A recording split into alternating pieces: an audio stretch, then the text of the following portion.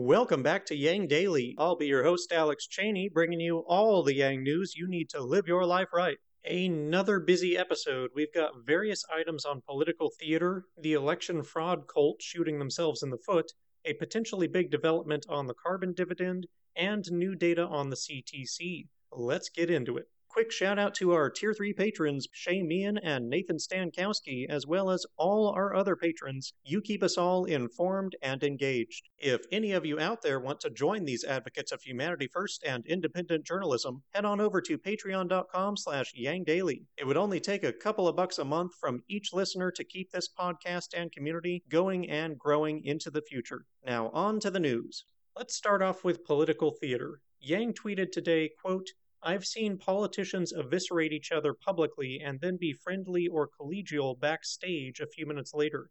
A lot of this is theater. I've also had people attack me publicly and then text or call me privately to make sure that we are still cool. It just had to be done for appearances." End quote. Pretty messed up.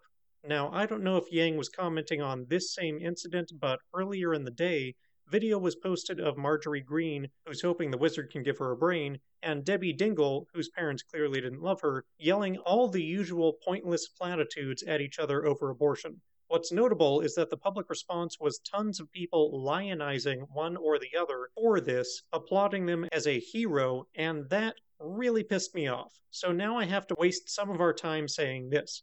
Congress is not the WWE. When we reward this childish behavior, rather than them doing their actual jobs, we are telling them that we want them to be actors and entertainers, not representatives. Celebrating this nonsense is exactly how you get more Marjories who dedicate their time not to executing the legislative will of the people, but putting on shows for entertainment. It is idiocracy, pure and simple.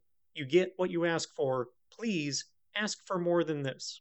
While we're on performers, Rudy Giuliani has reportedly been banned from Fox News. He supposedly learned of his banishment on the eve of September 11th when he was told at the last minute that his annual spot to reminisce about the Twin Towers had been canceled. No specific reason has been given to my knowledge, but it's likely because of Dominion suing Rudy for his lies about the company's voting machines and suing Fox for hosting his lies. Turns out, when lawsuits are not frivolous or fraudulent, as Rudy's were, they can do good things. And to close the political theater segment, we have the grand finale.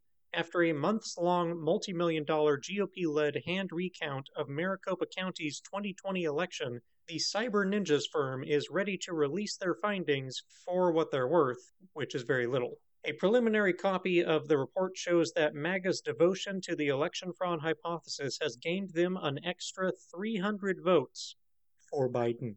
I'm sure he appreciates that. Might let you play with his hairy legs if you ask nicely, assuming you're a kid. I'm remembering far too much about campaign Biden now. Let's move on.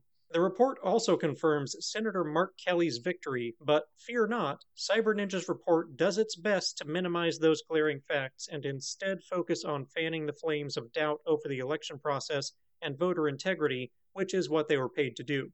Refer to the linked thread in the podcast description if you missed our previous in-depth on just how ridiculous this so-called audit has been run. The report is supposed to be officially released today, I think. I'm not going to crawl through it because it's not worth the time, but Benny White, a prominent elections consultant, is apparently providing a line-by-line analysis and debunking of the various misconceptions that Cyber Ninjas, I still can't believe that's their name, have about the election process, either by incompetence or deliberate deception. I'll shoot a link to that when I see it.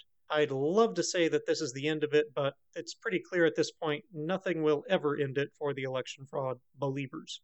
Moving on, we've got some truly breaking news here. It sounds like Kyrsten Sinema may, for once, be in favor of something good. No, I'm serious. Look, we're nowhere near April. Here's the deal. Sinema and the Conservative Squad are opposing the price tag of the reconciliation bill, not that it's actually a monetary cost. They're also opposing raising taxes on the rich and large corporations to fund it, not that taxes really fund anything. Basically, they are fronting for lobbyists who just don't want the bill to happen. Sinema at least has been saying that she wants to do something about climate change, and it has been hitting Arizona with an excess of droughts lately. This reconciliation bill does contain some green energy provisions, but it does not yet contain the far and away most important one, a carbon tax. Being as Cinema supposedly wants to fight climate change but not increase income taxes, a carbon dividend is being considered as an alternative. Now, they are talking about using part of the carbon tax revenue to pay for the reconciliation bill.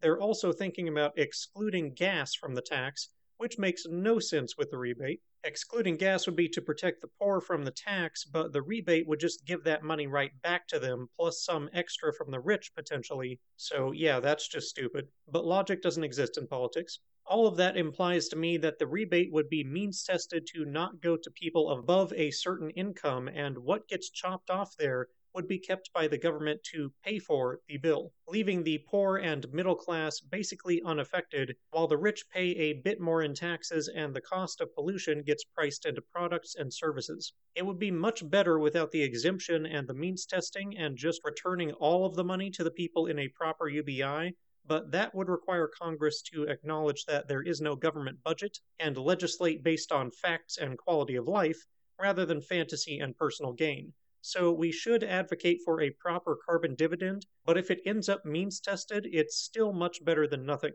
It's like the new CTC. It could be better, but it's still awesome. And speaking of the CTC, we've got a new study out on it.